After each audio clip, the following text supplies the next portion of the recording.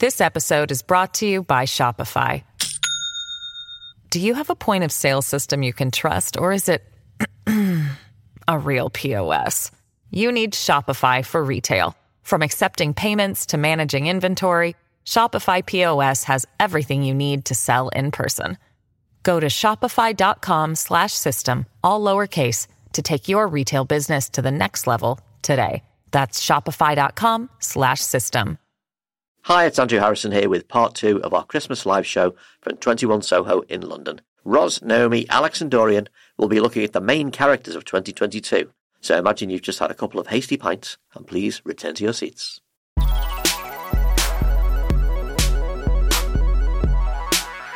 Welcome back. Hope you are nicely refreshed. We're going to talk about the main characters of the year, the people who shaped 2022 for good or ill, and we're going to exclude Labour and Tory politicians because we talked about them in the first half. We still don't like Boris Johnson. I'll probably still talk about PR though. I vetted this. There are literally no bridges to the subject of PR. Alex, start with you. You are a frequent user of Twitter.com. So we're going to start with... I am what's termed a heavy user. I tweet more than twice a week. A little bit, just a little bit. Technically a professional tweeter. Right. This is where all their ad dollars are coming from. There's a special manager in Twitter who just deals with your output. So Elon Musk, is this the single worst one-person fuck-up in the history of capitalism? Well, no. I mean...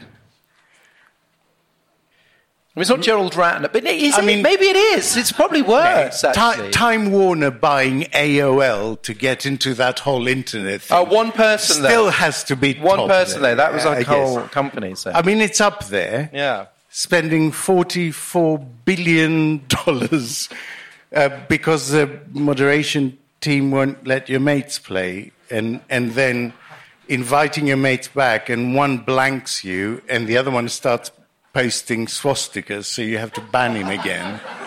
I mean, that's not a great return for $44 billion, is it? Also, trying not to buy it, then being made to buy it. Yes. Then saying he was doing it for the wider good, even though he tried not to buy it. Then trolling advertisers, then having to beg advertisers not to go, then advertisers blanking him. That was fun. Twitter Blue. The greatest thing for me with Twitter Blue was when Jesus got a blue tick. And then it was even better because one magazine... By paying? Yeah. And then one magazine did an interview with Jesus, and he was saying, oh, God, it's a nightmare now. You know, people feel... And it turns out I've had death threats. Okay, Jesus. Come on, man. You should be over that by now. Also, he had to sell a lot of his Tesla stock to buy it and take out a big loan. He's lost a vast amount of money as well. And Tesla has gone down. They expected to lose about a quarter of its value by the end of the year. He might no longer be the richest person in the world. What? Who buys electric cars? It turns out it's the woke elite. There is the spiciest of takes that actually this might be good for the planet because it separates, in the minds of MAGA people, it separates electric cars from the liberal elites and makes them seem like just idiots with racist friends who don't understand the First Amendment could also like Tesla. Right. So in the end, the planet wins, which I just thought was an amazing... That is quite a hot take, good, isn't it? Yeah. I saw that take on Twitter. Effectively, he's the only person to ever whistle blow on his own company. So, I'd say that's pretty fun. And his terrible memes. Did you see my pronouns are prosecute Fauci? So bad. All of it. This is sort of like transphobic and anti-vaxxer in the same unfunny meme. I feel kind of privileged in a way to sort of witness this midlife crisis in such exquisite detail, you know. It's like White Lotus season 3, only sort of out there. Well, it's like a 50 megaton divorce behaviour, isn't it? Do you think Twitter will eventually become intolerable? And some wits in the audience will probably point out that it already is. But I mean, is there a point where the guy running it is such an arsehole that you just can't be on it anymore? Well, they're all assholes, though, aren't they? I mean, yeah, we still shopped at Topshop. Yeah. Thing is, I am shocked. Shocked at you. None of the thing is, there was this kind of wonderful, idealistic, it was a little bit. Do you remember when everyone was trying to set up a new centrist party during the Corbyn years? Yeah, it was nice. And now everyone's trying to sort of find a new platform. Yeah. So it was Mastodon Mania. And I like Mastodon. Post was one. Well, that's only in beta testing. It's not fully out yet. So. Right, okay. But it just doesn't seem like there's a replacement for the one run by the idiot. No, he's got you hooked now. You've got to accept it. Will you ever really leave? I think he's irrelevant to the platform, to be honest. I think he will end up selling it for much less and somehow making that into a great victory, as men like that tend to do. Because that does happen. Because my prediction was that he would just end up selling it, and someone goes, but he'd lose money. And it was like, the history of capitalism is often people offloading unwise purchases for a lot less money. I mean, Twitter was losing money before, by the way. It's only ever turned a tiny profit for 2 years in its entire history. So it's already losing money, and he saddled it with debt to buy it. So it's now a money-losing machine, and at some point he's going to offload it for like £2. Is it a bad idea to have the most important forum for political and cultural debate in the world, a private company that can just be owned by a divorced man? It was already a private company. No, but you know what I mean? The fact that it could be bought, does that not suggest a certain... I think that's slightly romanticising what had gone on before. I mean, it was run by a board for profit. They weren't some sort of... No, but that's what I mean. Like the very fact that we are so reliant on Twitter, that's whether you're on it or not, so much political debate comes out of that, so much of the agenda is set, this is where so many people sort of talk to the world, and yet it's this. Yeah. We're reliant on Twitter. Twitter relies on us because we generate the content. It's a sort of symbiotic, not ideal relationship, but that's why it's free. Sorry, I know that's not particularly sexy, but you have to pay for stuff somehow, and on Twitter you pay it by with our principles. Putting up with a twat as a boss. I hate to promote my own material here, but Ian and I are about to record an episode social media of Origins. Yeah, launch our own. It's two of our names together. It's just called Dorian. No, we're going to do the freedom of speech episode of Origin Story, and literally everything Elon Musk says about it is so delightfully, inspirationally wrong that it's been a great help. Naomi, for you, something more positive. The England women's football team, a.k.a. the Lionesses, apart from the fact that broadcasters now have to refer to the current World Cup as the men's football, not just the football, why was their World Cup victory such a cheering cultural event? Because we got to sing 20 weeks of hurt rather than 20 years. So they won the Euros. And look, cheering because a home nation won an international tournament, I just don't think it's any more complicated than that as to why we got behind it. But I know that our listeners tend to be men. I think we have a majority male listenership according to the stats we get from the back end of Apple. But pleasingly, I can see lots of non-men in the audience as well. So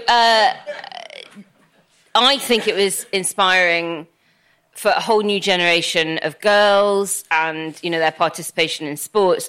But frankly, not just in sport, but for every single woman who's been overlooked, patronised, missed out on a promotion to a male colleague, So every had a single woman. male colleague take credit for their work. So, hands up, women, if that resonates with you, if any of you have been through that, because I sure as hell have. So, they did it for us, and fucking good on them. And for it to happen in a field that is so often linked to toxic masculinity, I think just made it all the sweeter. So, yeah, bravo, the Lionesses.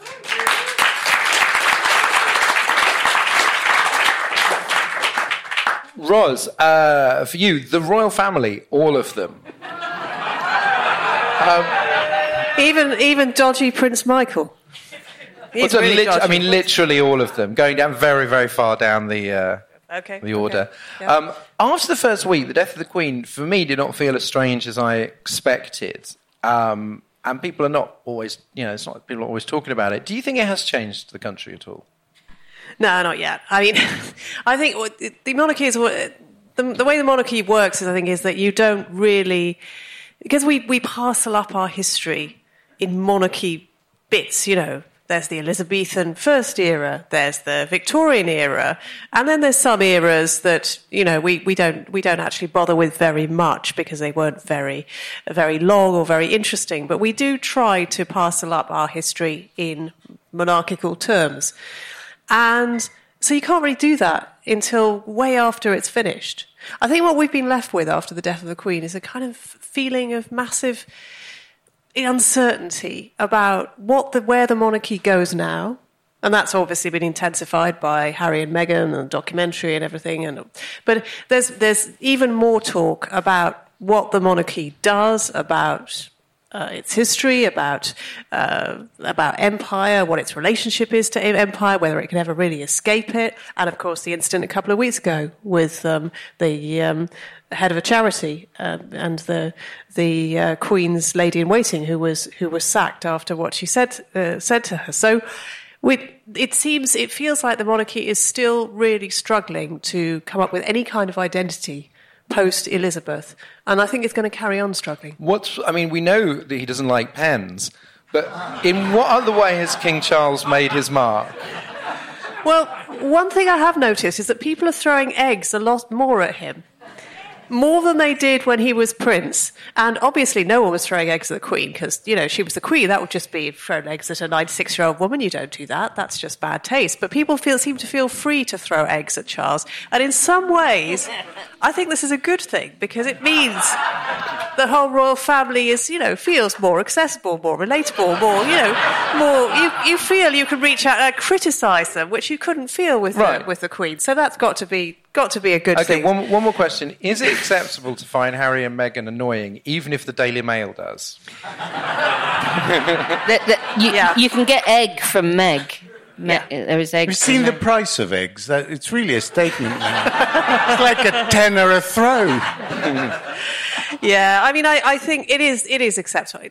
But Harry and Meghan are one more nail in the coffin of the monarchy.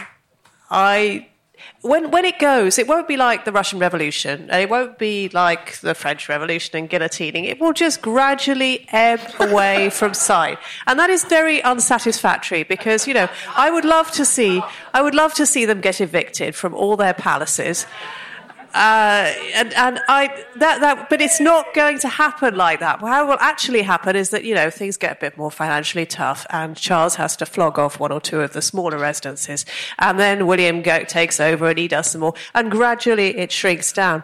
But the monarchy has thought for the past, few decades that it could renew itself by basically bringing on board a beautiful young woman. And there was Diana, and there was Meghan, that would invigorate it by sheer force of charisma, of personality, of beauty, that would invigorate it. And what instead has happened is that woman has cracked under the pressure of the modern media and has instead turned on the family and started to try to destroy it. And that was always inevitable, I think, in the modern world, because it just wasn't possible anymore to keep up that fiction under that kind of scrutiny. But I don't think they've quite realised it yet. And until they do, and they confront what they do force women to do in that family, I don't think they will be able to it doesn't seem to be possible for the family to reinvent itself. Put it that way. We're sticking with your bold prediction that they will not ultimately be gunned down in a basement, though, like the Romanovs. Yep. Okay, that's a confident guys are prediction. so weird about the Royals. You're so weird about the Royals. That's not one of my predictions for 2023. Alex, Harry and Meghan have revitalised the monarchy by providing this ailing panto with a villain. That's what's happened. They've basically taken the US market, which is a much bigger market than the UK market. Do they fucking care what Camilla Tominey at the Telegraph thinks? No, they don't. They've got a big market over there, and now... And $112 million. And now William and Kate go over there and they get booed. That's the future of your monarchy. Alex, Mick Lynch, probably not a fan of the monarchy. He's been impressively popular. Normally there's attempts to demonise a prominent union leader. I remember like Bob Crow was a villain for a very long time. What's his sort of secret as the sort of essentially the face of the union movement during a period of strikes which, you know, it's very easy to see why people would not like strikes. Yeah. And yet there is this impressive amount of sympathy. What's his trick? I think he's very straight-talking. I mean, I think he's probably a relatively unpleasant man, actually, knowing his opinions on other stuff. Oh, like anything other than trains is pretty bad. Yeah, exactly. I don't think we should be going to him for anything other than trains. But I don't know, he does this thing, he gets behind the sort of journalist's sophistry somehow by being very direct and going, what are you trying to get at? That's nonsense. It's nice. He sort of pulls the kind of... He doesn't play the game. No, and I think that's very refreshing, but also I think that's very easy for him because he's talking essentially to only one constituency, his members. And so it's very easy to be straight-talking in that way. He doesn't have to manage a sort of very mixed church like a politician does. He doesn't have to think what will upset. He just has to represent his members, and boy, does he do it well. Yes, because I saw that definitely during the first wave of Mick Mania, there were some people going, if only he was leading the Labour Party. And it was like, you know, the reason he can do this is because he's not leading the Labour Party. And he can have like these wild takes on, you know, Brexit in Ukraine and can just be kind of extremely straightforward. And he doesn't have to worry.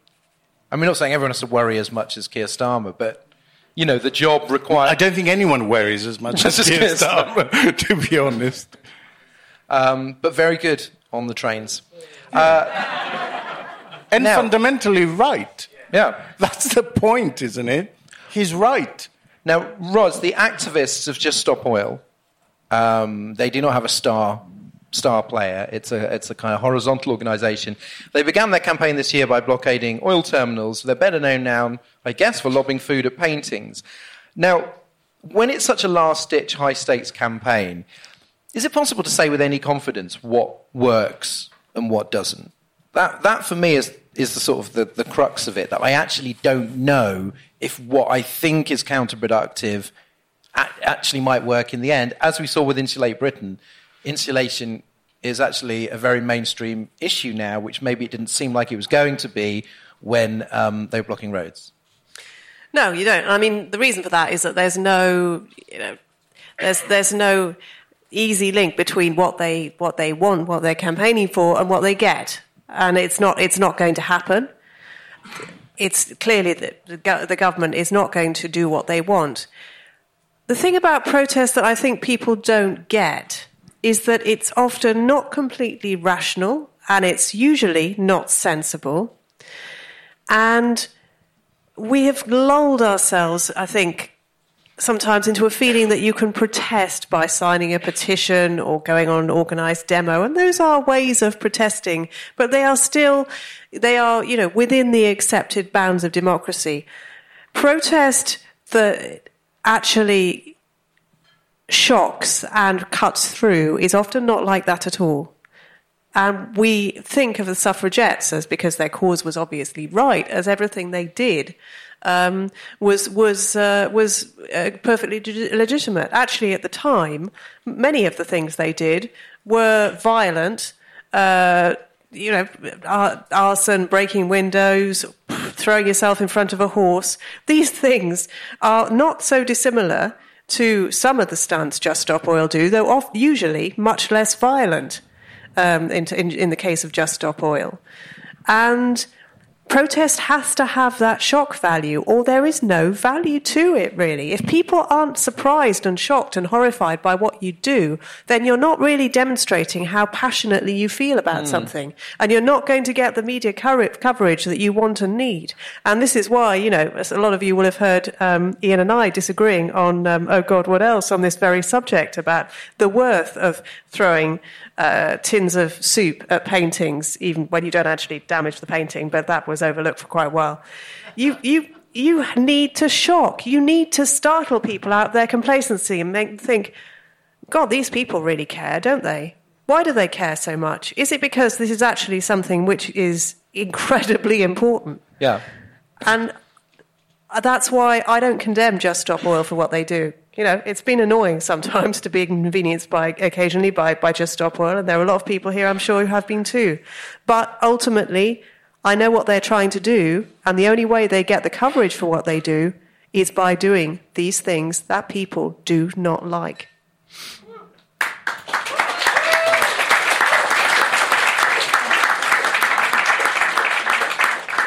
Naomi, your next one, different take on protest. Joe Lycett, a comedian and consumer activist who scored 2 direct hits this year, one against Liz Truss, thus, I believe, destroying her premiership, and David Beckham over his role as sort of ambassador to the Qatar World Cup.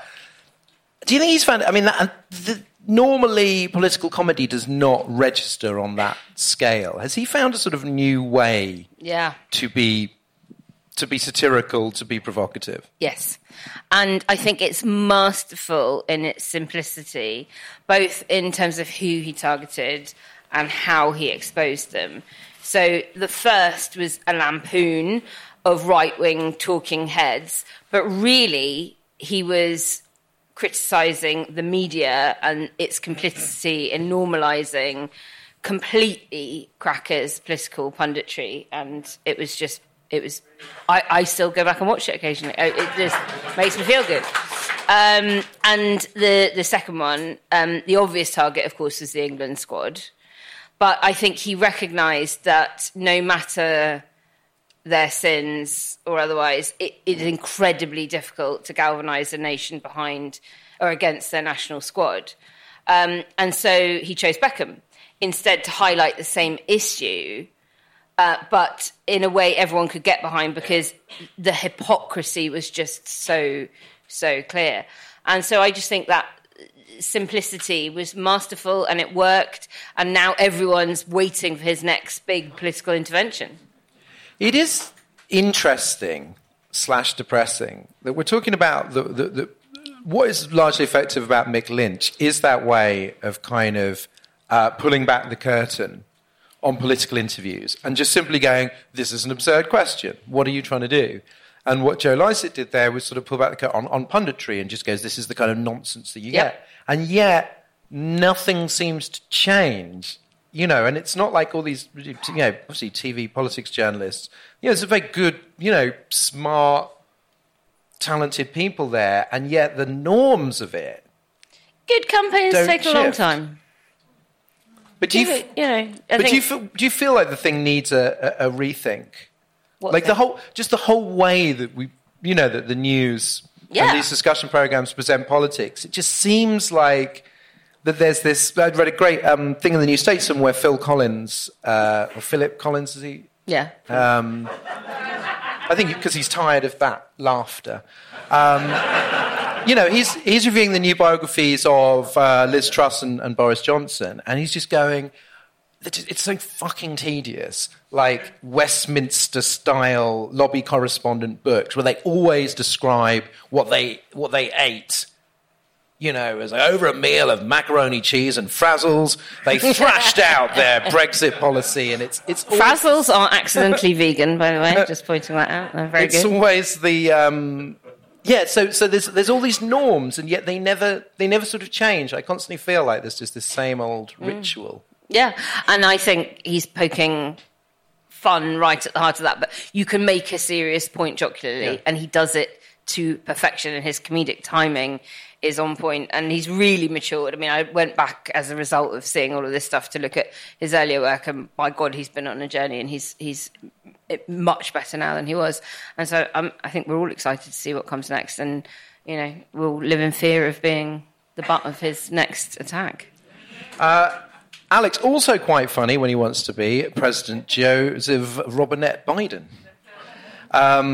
Despite lousy approval ratings and dire predictions of a red wave, he ended up having the best first-term, midterm results of any president, I think, since George W. Bush after 9/11, and any Democrat since FDR. How much credit should he get for that versus the party and the individual candidates? I don't know, because I never know with Biden whether what he does is deliberate or accidental. I suspect it's deliberate, which would make him a very, very canny politician. But he does this thing where he just, you know, he's a bit doddery, and he mentions some, oh yeah, they're a bit fascist. And suddenly the whole thing is on fire. And that's actually quite Trumpian. He's really fighting them at their game by firing up his base and really triggering them deliberately. And he does it all the time. So I don't think it can be a coincidence. Well, he's very underrated, I think, consistently, because he does keep, I mean, the approval rating is not great, but he does keep delivering the results. And there's this great clip from the primaries back in 2020 where he just goes, people keep saying I'm dead. I'm not dead. You know, and one, he's not dead. Two, he is the president. Yeah.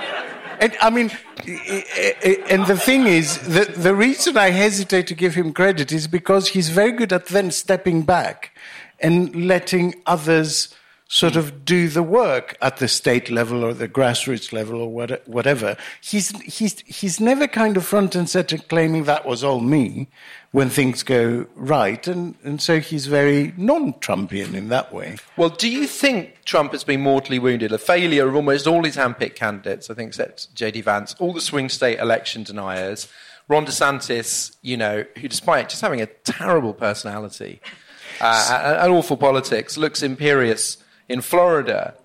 Is this sort of, I mean, I don't want to speak too soon, but do you feel in your bones that actually Trump is not going to do it this time? Here's an interesting thing. The Hill reported today that since the midterms and since Trump announced that he will run for president, he hasn't done a single campaign event, gone to a single rally, appointed a single member of campaigning staff, or raised any money. That's quite interesting. Even Kanye West has done more for his presidential campaign than that. I mean, so there's that, and I think if there were ever a doubt that he'd win the nomination, I don't think he'd run.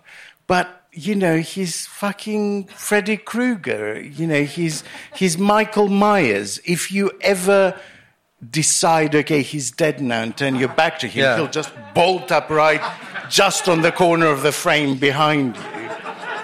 And so I just don't know with him. I hope he actually dies. Like, you know. But that's, you know, I sort of, you know, I'm not saying he should go in a car crash, but he's, you know, he's an old man, and he doesn't look a healthy colour. If God, God forbid. Yeah. But I think it is worth pointing out, because we like some optimism at Christmas, that actually what the results showed is that the culture war can go too far. That a lot of the stuff they ran on didn't work and was actually repellent to a lot of the voters they needed. That election denial, which just seemed like it was going to become the norm, failed in swing states, didn't fail. A lot of election deniers were elected in red states. But when it was really tested, that failed. And so I think a lot of the feelings perhaps that we had, that it was just this kind of constant downward slide, it's not quite that. I mean, it's not great.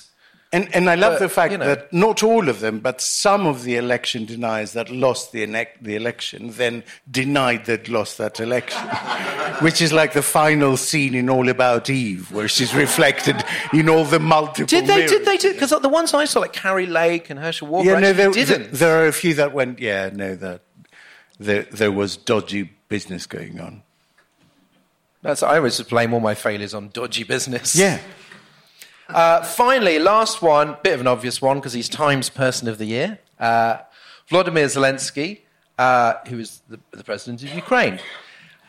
Ros, obviously, there'd be immense sympathy for Ukraine, whoever was in charge. Why has he been so incredibly effective and, I don't know, enough word, but iconic? Like, there is this sort of global celebrity to him that you would not necessarily expect simply by dint of his role. First of all, you've got to remember he was an actor, and that gives him a massive advantage.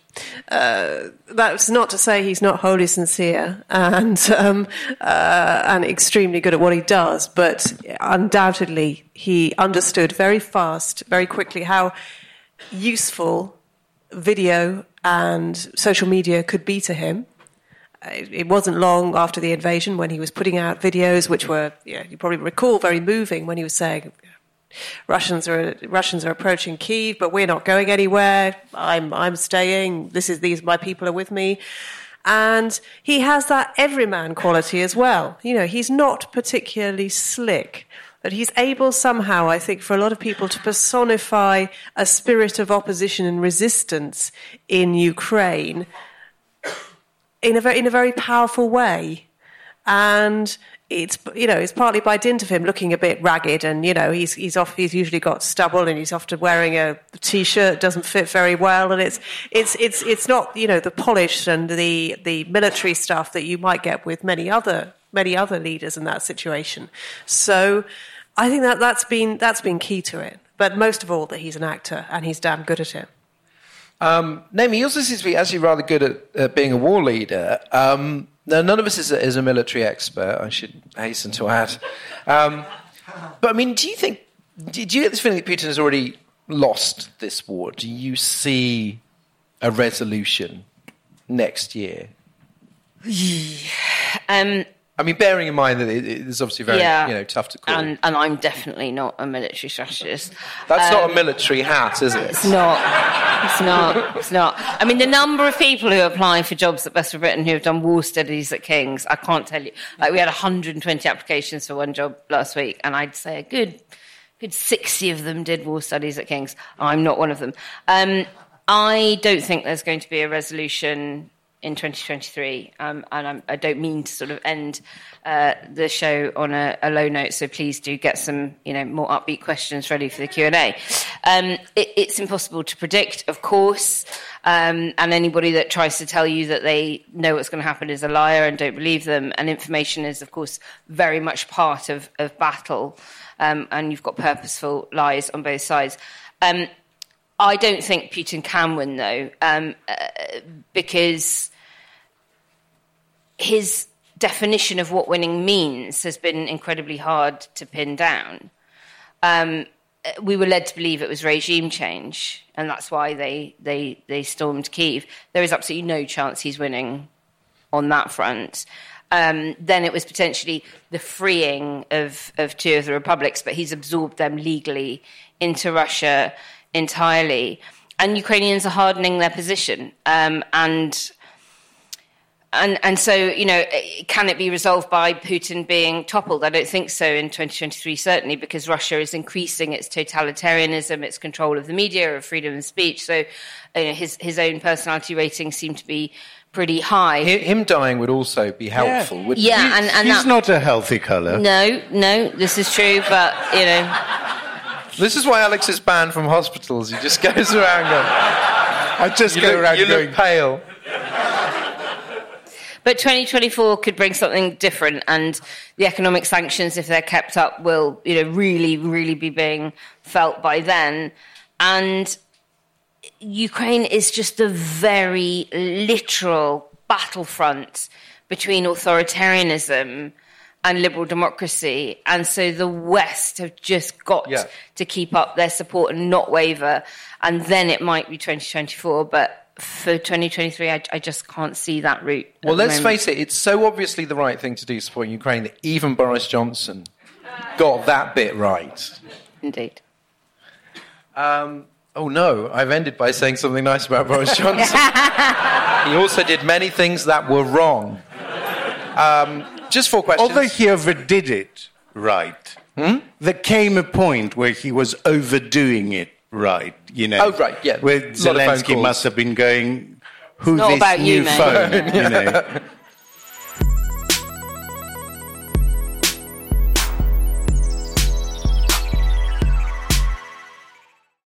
This episode is brought to you by Shopify. Do you have a point of sale system you can trust, or is it a real POS? You need Shopify for retail. From accepting payments to managing inventory, Shopify POS has everything you need to sell in person.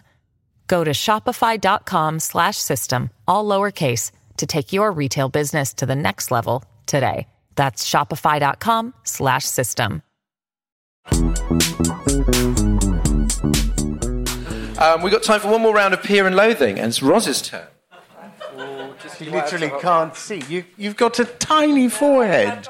I just realised. Literally yours is like a highway billboard. It was very easy. Let me have a Look at mine. I mean, mine is Okay. extreme. Okay. Right, Andrew's There's our showing you lovely the answer. assistant. Right. Our lovely assistant Andrew is circulating at the moment. Right, Okay. hit us with the questions, Roz. Right. Okay. I'll start with the obvious one first. Am I male? Or, am I female? No. No. So I'm not Michelle Mone. That's disappointing. I was looking forward to that one. Right. Okay. Have I made donations to a political party? Probably. Probably, yeah. Probably. I mean, how else do you get to the Lords nowadays? It's not what you're famous for. It's not what I'm famous for. Okay. Right. God.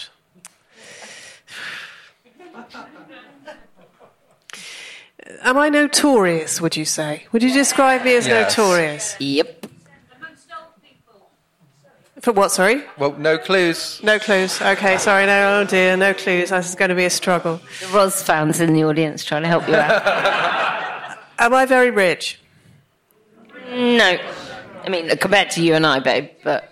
No, just sort of, yeah. Not famously rich. Okay, was I a politician before I entered the Lords? No. No, so I've been ennobled for some other reason.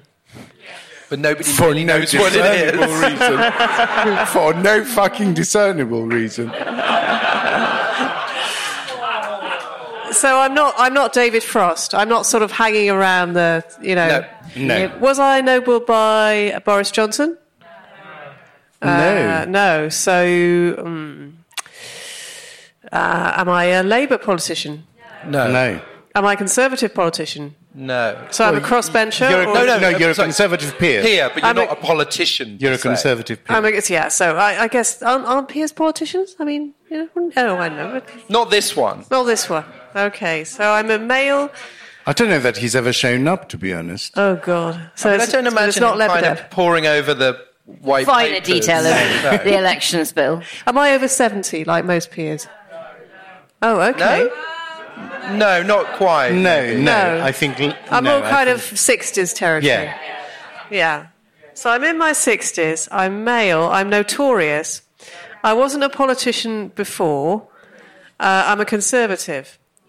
God, I'm pretty waste of space, aren't I? Try previous jobs. I would go down the previous jobs route. Okay, was I a businessman? No. No. No. Well, Was I... Am I Paul Dacre? Nope. no. Isn't he? He's not a peer yet. Isn't he? I thought he was. No, he's soon to be. Sorry, I'm not doing very well here, especially compared to my enlightened companions. I'll give you a clue. He's a celebrity. He's a celebrity. In a Hancock sort of way. No. Has he done a No, reality he was TV? actually good at something at some point. Yeah, Yeah. top of his So I'm kind of in the Giles Brandreth kind of area. No. Oh, God, this is terrible. It's both of them. Thank you. Thank you. Whoever that lady is, thank you. Thank you Put out of your misery. Yes, exactly. A very kind member of the audience. Just went for the full clue. Not even he used to wear white. It's like, it's beefy Botham. By the way, speaking of celebs, has anyone seen the Strictly results? Because somebody on Twitter was coming here tonight and concerned that they were missing the Strictly results. So, Andrew, if we can get the Strictly results, I feel we should share them with the room. People have given up watching that to begin. Well, that is all that we have time for. Thank you for coming, and thank you to Naomi Smith. Thank you very much. Ros Taylor. And Alex Andreou.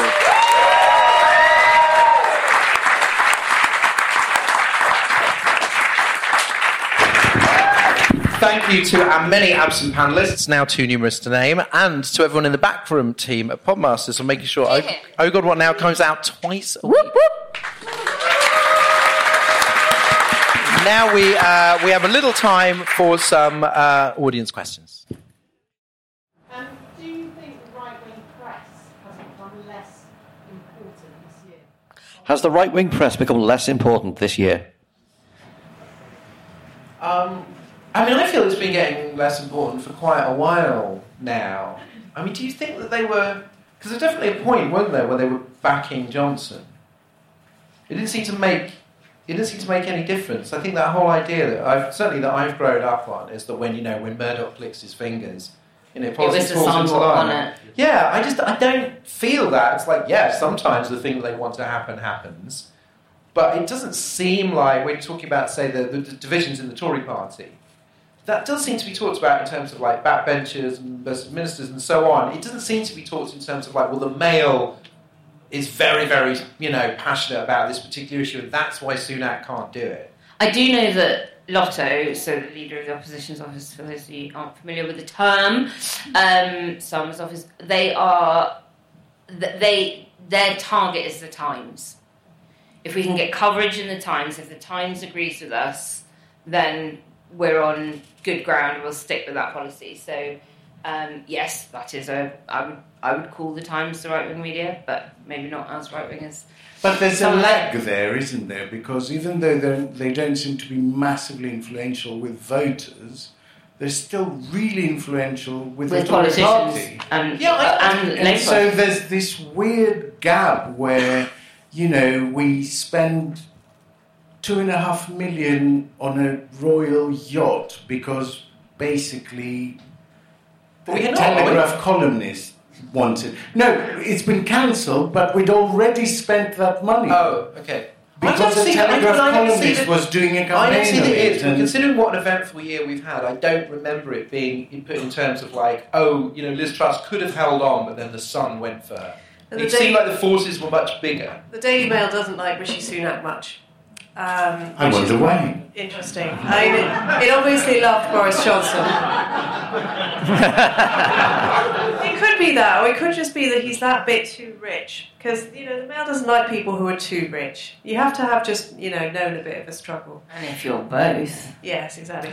But, it liked Boris Johnson, and obviously it loved Liz Truss, because... Like Theresa May in her day, it exemplified a kind of woman coming in, sorting out Britain kind of, vibe. And then Sunak came along. I can't remember. Ooh, yeah. And then Sunak just doesn't have the same... You can tell this paper's really struggling to feel the love for Sunak. But I think maybe to go back to that point I was saying about how the media, the broadcast media, just needs a bit of a rethink. There's still far too much reliance on what the papers say. And a lot of people don't really give a shit. I'm not being like anti-print media. I love print media, so but their influence. The newspaper review shows that come out at sort of 10 p.m. on Sky and BBC with something else, like what Twitter's saying, or what is Alex Andreou? Yeah, what does Alex think? Yeah, they do a lot better. They would. Next. Phil Morehouse keeps reminding us that the only voters that matter are those who are in seats that aren't safe. Is he right? An annoying YouTuber whose name I didn't catch keeps reminding us that the only voters that matter are the ones that are in seats that aren't safe. Is that person right? What seat is safe on current polling? I don't know that there's such a But I mean, is it generally true, right? Is that not saying many in this kind of electoral system? Don't get her triggered on the PR. I feel like this guy has set me up to say what I want to do. Anyway, moving on. I'll bow out. Someone from that side, no. We see at the moment all this nonsense about immigration and stopping small votes, and yet a lot of the country is desperately short of labour. How long will it take the Conservatives to realise that they can't have both? How long will it take the Conservatives to realise that you can't go mad about small boats and simultaneously have a terrible shortage of labour? I mean, Keir Starmer wants to put tax on asylum seekers, so we can talk about that as well. Do you see that? Sorry, yeah, no, bad. Ooh. We shouldn't be talking. We may be confusing small boats with sort of immigration as it relates to the labour market. It's not quite. To be fair, the questioner did say that. It's not quite the same issue there, because I think the thing is with the small boats, it's not just an anti-immigration thing. It looks chaotic.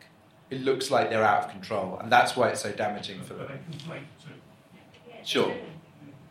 But if you look at, for instance, people in the Afghan settlement scheme, which is a sort of a legal route, one of the few that exist, apparently over 12,000 of them, a year later, are still in temporary accommodation and are still not allowed to work. So the two do dovetail, because actually you will only get a migrant of any description, because essentially they're just people who have left their country and gone somewhere else. You can only settle once you are able to have a home and a job. I mean, these are really basic things, and as long as we deprive them of that opportunity. No, I know what you mean. I suppose I struggle because the thing that you're doing with asylum seekers is it's humanitarian. You want.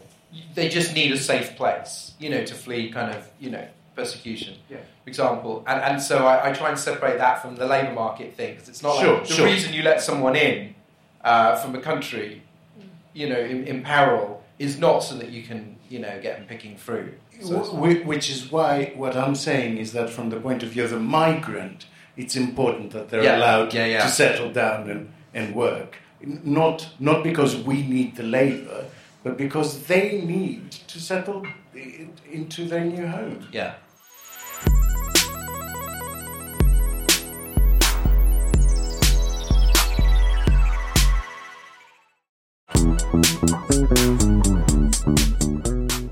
Does the panel have any faith that the Labour government will actually enact electoral reform and constitutional change?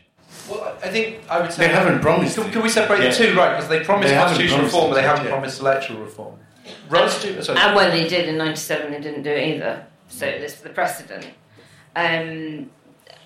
It really, it's not looking good.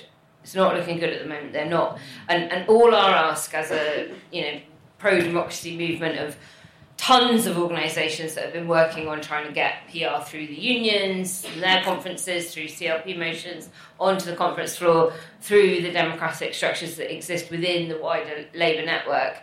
All we're asking is put it as a footnote in tiny font. You don't have to campaign on it. It doesn't have to be front and centre in your manifesto, but please just put it in there, because you are the party of equality, because you are the party that has introduced democratic reforms for 50 years. I mean, it was a Labour government that brought PR into Northern Ireland for European elections in the 70s, and then, of course, with the devolved nations and the Metro mayors and all of that, and, of course, European elections when we still had them.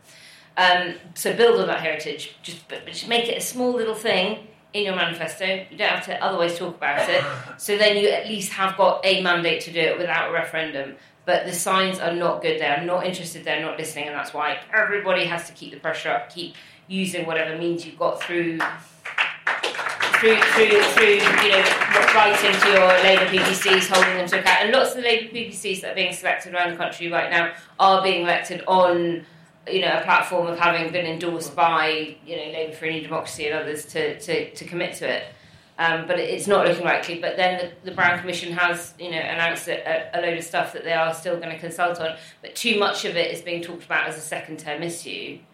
And my argument is you ain't going to get a second term unless you change the voting system, because you're inheriting such a bonfire. It's going to be really hard for you to turn it around and start winning and feeling like Britain is on the up again and getting that second term. Ros, on the subject of what they've actually promised, though. Sorry, you didn't say what you were going to say. Yeah, I mean, having said all that, which is obviously true, we don't yet know if we do go to an elected second chamber, which is what they're obviously thinking of doing, how that will be elected. It's quite possible it will be elected using PR rather than by first past the post, which would obviously be a step forward. For me, at the moment as well, the priority is the ID issue, and which we were hoping to see a bit of rollback on today from the government, but which has not happened and is really, really important. This doesn't affect people like us who are coming to events like this, because we're all politically engaged and we all have, we're all on the electoral register and we all have some form of ID, probably, passport or driving licence. And it is just the way in which this is being done is so egregious, that the fact that an elderly person's travel card qualifies as ID, but a young person's travel card doesn't, for reasons that no one can adequately explain. It is going to put so many people off voting who are not, people who are hugely engaged, because those people will go out and vote, but people who might well have wanted to go out and vote Labour but will be literally turned away from the voting station because they don't have the right ID. And it is, I'm sure it's something that... And local authorities up and down the country and the returning officers that run elections for, the councils and the boroughs that you all live in are saying to the government, we can't do this. This isn't going to happen in time. The forms of ID that need to be rolled out cannot be done in time. There is going to be major voter suppression happening in the May elections next year. I mean, and exactly. Sorry, what is it about the younger, non-driving person that you don't want to... Yeah, and it's so important that, fingers crossed we do have a different government after the next election, that they reverse that, anything like that as well. Let's get the small steps at least, and let's get a turnaround and stop this horrific step from persisting in British politics. If you've been on Twitter.com in the last 2 weeks, you've probably seen ChatGPT, the release of the new, extremely impressive chatbot. Evil. And it's kind of mind-blowing, and it seems like it's going to take a massive chunk out of the knowledge worker economy. How do you think that's going to benefit the Tories or us?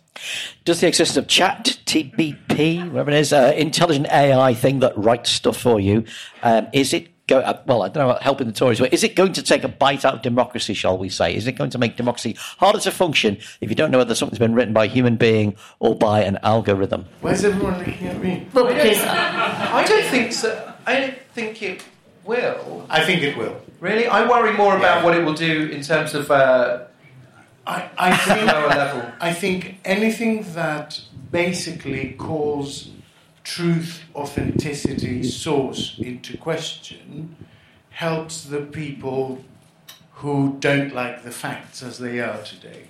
So climate denial, all of that stuff. It creates more confusion. It's more white noise. You're never quite sure who you're talking to. You're never quite sure whether the response you're getting is real or not.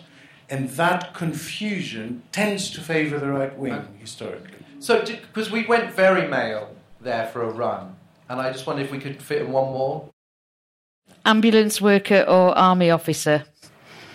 It's who is? Well, the Tories are saying that it's okay for the army to come in to break the ambulance workers' strikes in 10 days' time. What do the panel think? I mean, isn't it amazing that exactly the same rump of people who absolutely lost their shit about wearing a piece of cloth over their mouth are now totally okay about domestic deployment of the army in our streets, all those libertarians. They seem to be totally okay with that. I think there is an elegant response there from unions, and I hope they cotton on to it. I think the various unions who are striking should also strike in solidarity with military staff. They should demand a proper raise for military staff, because military personnel cannot strike. And so I think it would be a huge extension of solidarity for all the unions who are involved in strikes right now to make a proper raise for military personnel part of their demands from government, and I think that's how you solve that conundrum.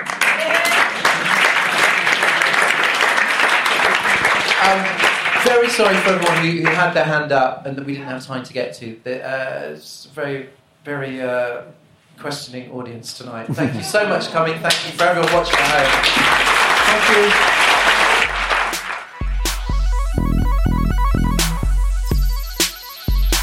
A very Oh God What Now Christmas was presented by Dorian Linsky with Naomi Smith, Roz Taylor and Alex Andreou on the panel. Audio production and editing by Alex Rees and Robin Lieber. The producers are Kasia Tomasewicz and Jeff Gebertson. The lead producer is Jacob Jarvis and the group editor is me, Andrew Harrison. Thanks to 21 Soho for hosting us. Oh God What Now is a Podmasters production.